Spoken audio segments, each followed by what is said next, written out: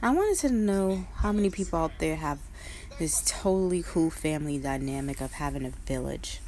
This is Sister A. I'm from Brooklyn. I was born and raised in Brooklyn, and I still live in Brooklyn with my three beautiful children who are 16, JJ, Key is 4, and Imhotep is 2. Yes, I said Imhotep. I have a great village, I feel, that consists of a grandmother, a nana, brother, sister, and sister-in-law. I just feel that my dynamic is awesome because I have a father who is in my children's life, and it is beautiful to be able to talk about this. I don't know if many of us have a village.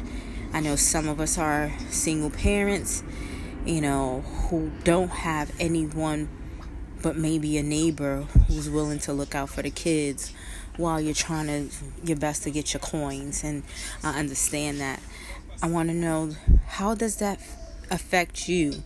When do you get your me time? The reason why I'm asking these questions is because I would like to one day build a foundation that when women or men who are going through that time will be able to have that outlet that helps them have that village.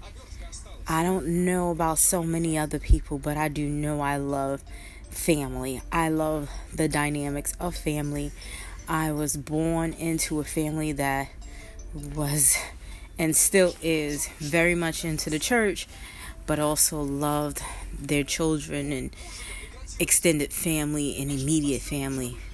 So I just wanted to know, who out there has a village? Who can raise their hand and say they have a village? In the background you hear my children's little tablets. My dynamic is keeping them close to me. I'm a helicopter mom. People tell me I hover over my children. I watch everything they do. That's me. Yes, it is. Because I'm making sure my village stays strong. And I'm praying that I empower them to be the most wisest, knowledgeable, kindest, loving, caring people in the world, so they can have their own village one day amongst them and their extended family. God bless.